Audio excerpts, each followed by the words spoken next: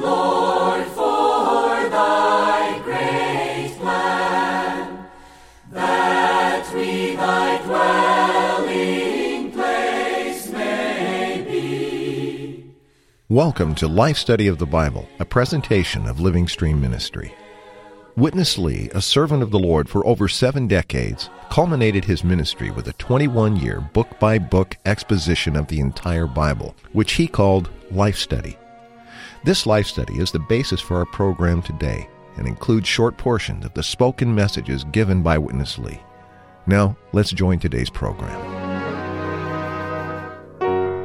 Deuteronomy, the 5th book of the Bible, literally means a second speaking or a re-speaking. For the children of Israel, it was Moses re-speaking the law to a new generation as they prepared to enter into the good land. But for us, the entire Bible is a continual re-speaking of God's Word every time we touch it. And this re-speaking is just Christ. Stay with us today as we come again to see Christ realized and experienced from the Old Testament book of Deuteronomy. A marvelous program, I hope, awaits us. It seems, as we have prepared, Ron, that this one has the promise of being a real treasure. I'm glad you're here to be with us.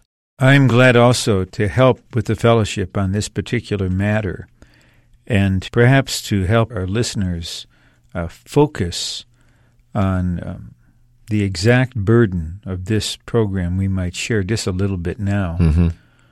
It is our conviction, based upon what the Bible says of itself, that the Bible is a book of Christ. The written Word testifies of Christ, who is the living Word, God the Word, incarnated, right? Becoming flesh, Mm-hmm. full of grace and truth. And it is a particular characteristic of this ministry to focus on the center of the Bible, which center is Christ. We would be powerless to do this if Paul had not pioneered the way. He knew the Old Testament consummately as a scribe. But when he was carrying out his ministry, and when, although he didn't realize it, he was writing parts of the New Testament, he interpreted much of the Old Testament in relation to Christ.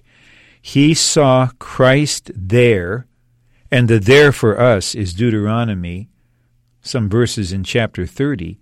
He saw Christ there, and then ministered this Christ to us through what he wrote in his epistles. And I am particularly thankful that this ministry that we are seeking to carry out under the Lord's grace is a ministry that enters into Paul's spirit, thought, feeling, value, and view to focus on Christ, even where we, apart from divine illumination, would never expect to see him. The most marvelous thing about the content of this program is Christ. Christ, in Deuteronomy 30, made known to us through the inspired ministry of Paul. I'm eager to explore this, and I'm eager for our listeners to receive the benefit of a Christ-centered ministry in the spirit of Paul. Ron, we touched this point yesterday in our opening program. Near the end of the program, Witness Lee brought out this very interesting point regarding the proper study and this interpretation of Scripture according to the pattern of the apostle that you've just alluded to. Also, we're going to see today, I think near the end of the program, the Lord Jesus himself speaking a quotation that we'll see in the Gospel of Matthew, in a sense, was interpreting the Old Testament. So this is a topic that has a lot of interest to many people. The idea of interpreting the Bible scares many people, and certainly it could be misused and abused. But between the Apostle Paul and the Lord Jesus himself, there's really a proper pattern here on how that interpretation should properly be executed. If we follow Jesus and we follow Paul following Jesus, we will be just fine In fact, we will be more than fine. We will be infused with Christ and constituted with Christ. We will experience Christ, enjoy Christ, live Christ, and express Christ, all of which are according to God's heart's desire concerning His Son and the place of His Son in His economy. Well, as Witness Lee gave these messages, he brought out, as I said, this point in the very first message as he opened the live study of Deuteronomy. There was obviously a burden there because as he came back for the next meeting to give message number 2, he came right back to this point and really developed it to a great degree, and that's what we're going to focus on in this program today. And the verses of Paul's that you were referring to that we're going to be talking about are found in Romans chapter 10. I'll read a couple of them here. And this is Paul quoting Moses from Deuteronomy. For Moses writes concerning the righteousness which is out of the law, the man who does them shall live by them. But the righteousness which is out of faith speaks in this way, quote, do not say in your heart, who will ascend into heaven? That is to bring Christ down. That's just part of the passage. We'll pick up the balance of it a little bit later, but that's enough because that's the quotation, but in reality, in Deuteronomy, Moses' words, of course, did not mention Christ directly. In verse 11 in chapter 30, this commandment which I am commanding you today is not too difficult for you, nor is it distant. It is not in heaven that you should say, who will ascend to heaven for us and bring it to us, to make us hear it and to do it. So some interesting changes have taken place here in Paul's reinterpretation. Yes, and we can trust Paul. But honestly, we would not appreciate, at least I would not appreciate. Let me speak for myself. You can add me. Okay, you and I, at the least, would not appreciate what Paul did in Romans 10 without a ministry to unpack this and open it up and to point out to us the significance of what is there in the Scriptures. So if I can kind of lead into Brother Lee, we should be particularly attentive as our brother helps us get into the realization concerning the significance of Paul's interpretation, Paul's application of Moses' words in Deuteronomy chapter 30. Well, I'll have to try to learn the way how to interpret the Bible. Turn to Deuteronomy 30, verse 11 says, this commandment which I am commanding you today, it is not too difficult for you. It is not in heaven that you should say, who will ascend to heaven for us and bring it. It refers to what? Refers to the commandment as the Word. Then verse 14 says, but the Word. See, the commandment is the Word. Amen. But the Word is very near to you, even in your mouth and your heart. You just read this portion by yourself. Could you interpret this portion to Christ? No. Paul did it. Well, we may have a little question here about Paul's quotation. Paul's quotation was too free. It's not a kind of quotation, it's kind of free paraphrasing. Now, turn to Romans chapter 10. We need to be trained how to study the Bible and how to interpret it. Don't forget, Romans 10 is a quotation from Deuteronomy. Now, let's read from verse 6. Do not say in your heart, who will ascend into heaven? That is, this is his interpretation, not quotation. That is, to bring Christ down. Could you have this kind of understanding? No.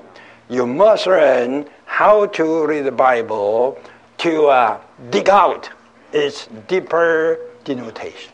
Not just to take the Bible as it is in the surface. Well, in the surface, in Deuteronomy 30, you can never understand that is to bring Christ down. Moses didn't say to bring Christ down. Right? He says, who will go to the heaven to bring it down, to bring it? Please tell me, it refers to what? Okay. What is the commandment of God? The Word. Okay. As a whole, in the entire Bible, who is the Word? In the beginning was the Word. Beside Him, every word is not a word. He's the unique Word. To bring it means to bring Christ down. Have you got it? So you lose the case to Paul. Paul didn't rewrite. Paul interpreted. He gets the deeper denotation of Deuteronomy chapter 13. Ron, marvelous. He was not changing the Scripture. He was interpreting the Scripture. You used the word a minute ago that struck me.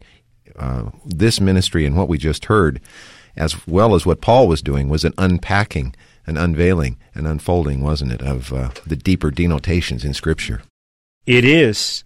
And because what Paul wrote in Romans 10 is inspired, inerrant Scripture, it's incontestable, at least by any genuine believer. Paul knew what Deuteronomy 30 was saying in the letter. He knew what the pronouns referred to.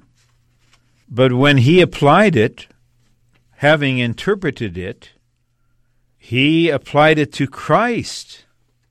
This is a marvelous way of reading the Bible from a Christ-centered perspective. According to the portion that we heard from Brother Lee, we need two things here. One is narrower, one is broader. The narrower thing we need is to grasp the exact particular significance of what Paul is doing. The broader matter is to understand the way to study the Bible, Right. which is to look for Christ. Paul looked for Christ. He knew that the words of Scripture were not only conveying the thought of God, they were not only declaring the commandments of God, they were unveiling the Christ of God, and Paul was a man totally occupied with Christ. When he read what for him was the Scripture, he looked for Christ, he found Christ, and in his writings he unveiled Christ, and now we can see Christ in Deuteronomy 30, we have to admit, through Paul's eyes.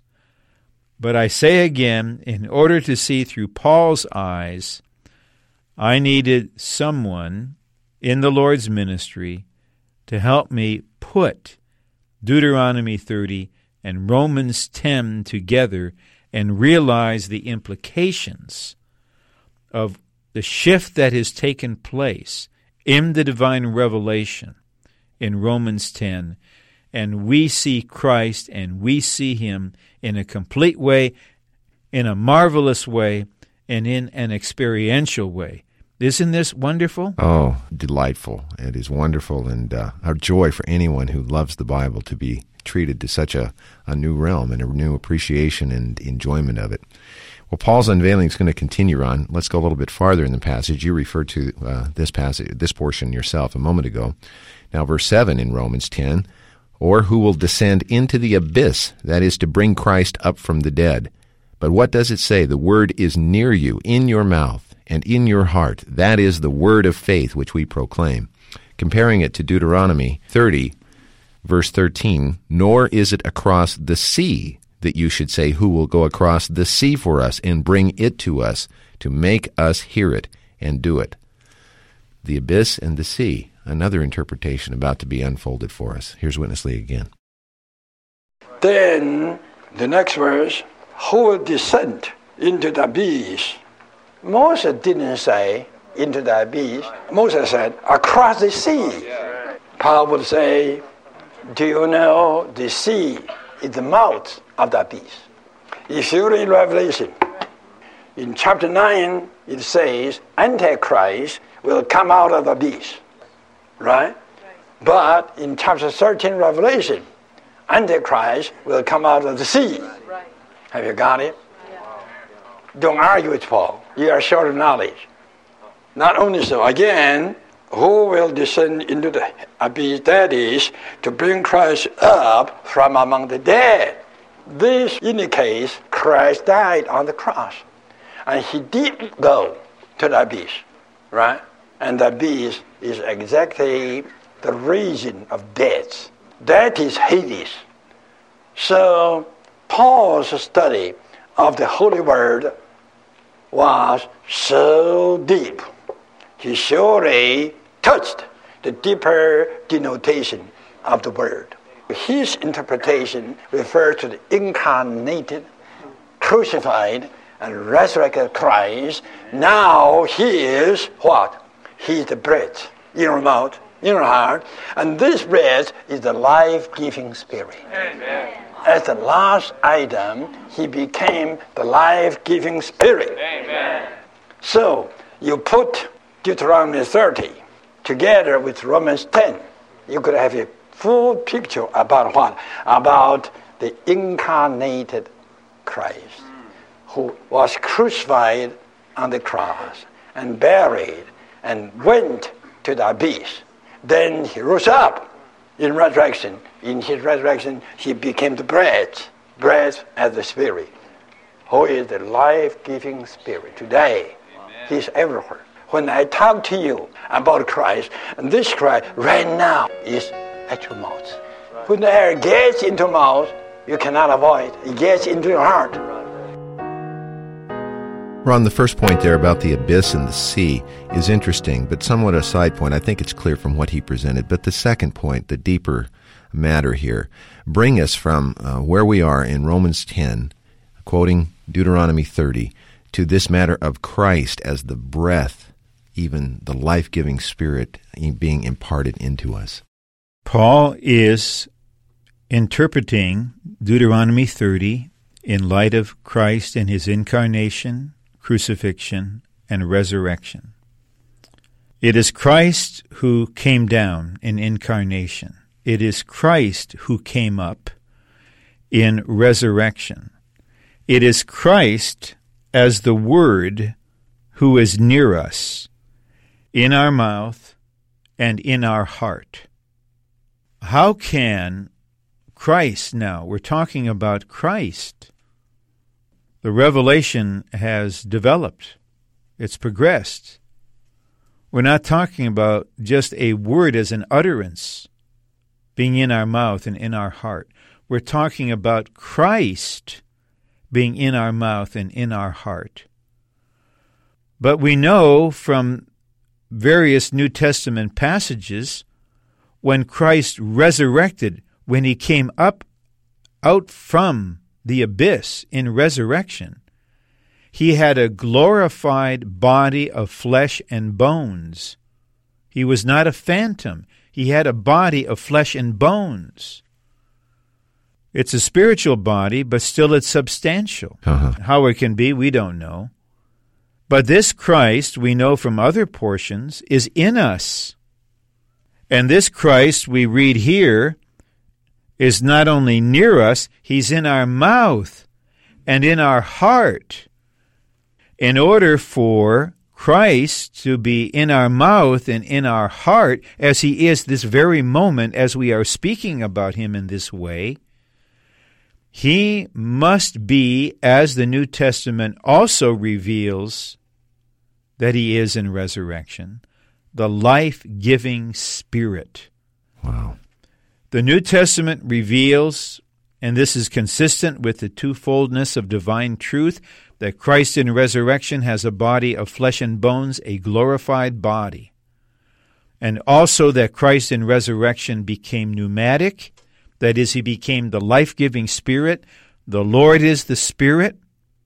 In John 20:22, when he breathed himself out to the disciples and told them to breathe him in, he said, receive the Holy Spirit, the Holy Pneuma. So we need to understand Romans 10 in the light of the whole New Testament, in particular in light of the verses that speak of Christ in resurrection as the life-giving Spirit, and then we see that these verses in Romans 10 speak not only of Christ objectively in incarnation, or of Christ objectively in resurrection, but of Christ also subjectively and experientially as the Spirit, the pneuma, the breath in our very being. This is the Christ who has entered into us to be our life, and also in the Word to be our life supply. Ron, at the beginning of the program, we also promised the listeners that we were going to see the Lord Jesus in this same pattern. Let me read the passage and ask you now to put the Lord Jesus quoting of Deuteronomy chapter 8 in the same light as what we've been seeing that the Apostle Paul has done in Romans. In Matthew 4:3-4, "And the tempter came to him and said, 'If you are the Son of God, command that these stones become bread.' But he answered and said, 'It is written, man shall not live on bread alone, but on every word that proceeds out of the mouth of God.'" Every word that proceeds out of the mouth of God is Christ, not only as our life, but as our life supply. Yes, the Lord is applying these verses in Deuteronomy 8 to himself as a man. He was standing there as a man, declaring that as a man he lived not only on bread, but on every word that proceeded out through the mouth of God. But we should not isolate this verse from the entire New Testament. In John chapter 6, the Lord reveals that he himself is the bread. He is the bread of life, the living bread, the true bread, the heavenly bread, the bread of God. As we go on in the chapter, we see the relationship between this bread and the Word and the Spirit in the Word that gives life. We put this together, we see that the Lord Jesus applied this word in Deuteronomy to himself. He is our life supply. He is our bread. As such, he is the life-giving Spirit embodied in the Word. When we come to him in the Word, we contact him and feed on him and are nourished by him as our life supply. So through Paul we see Christ in incarnation and resurrection implying crucifixion, and Christ dwelling in us, being in us as the Spirit. From the Lord Jesus we see from Deuteronomy that the word by which man lives, the word that proceeds out of the mouth of God, is Christ. This is a Christ-centered study of the Bible, and this, we trust, is at least a hint on how to see, experience, and enjoy the Christ presented to us in the Scriptures, and in the Scriptures rightly unveiled with the God-ordained focus on our wonderful Christ. Well, I feel very much after these first two opening programs, we are now set to launch into the life study of Deuteronomy, a book that is obscure, that even the word itself, Deuteronomy, is virtually no one knows what this means, and very few people know anything about this book. Our toll-free number, and I would like to invite you to call us right now. You could receive the life study in printed form with all 30 messages, and then you'll have it as we go all the way through, and you can have that with you as you join us for these studies each day.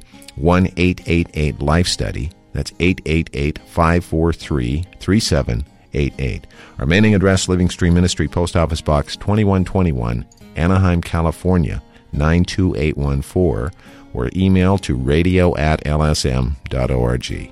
For Ron Kangas today, I'm Chris Wilde. Thank you very much for listening.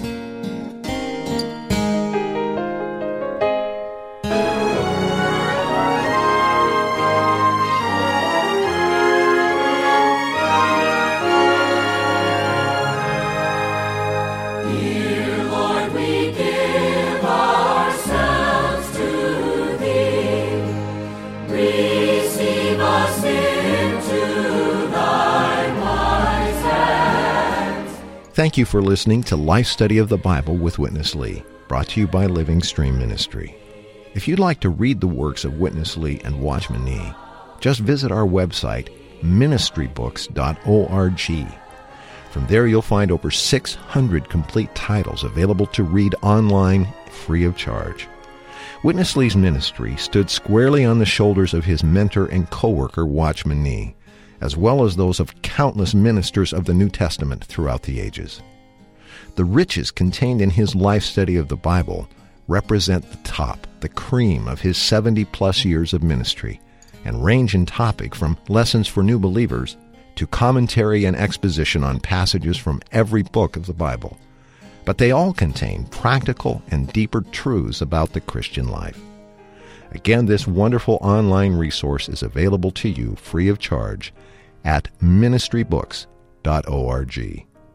If you have questions or comments about this ministry or the program you heard today, email us radio@lsm.org or call us toll-free 888-LIFE-STUDY. That's 1-888-543-3788. Thanks for listening today.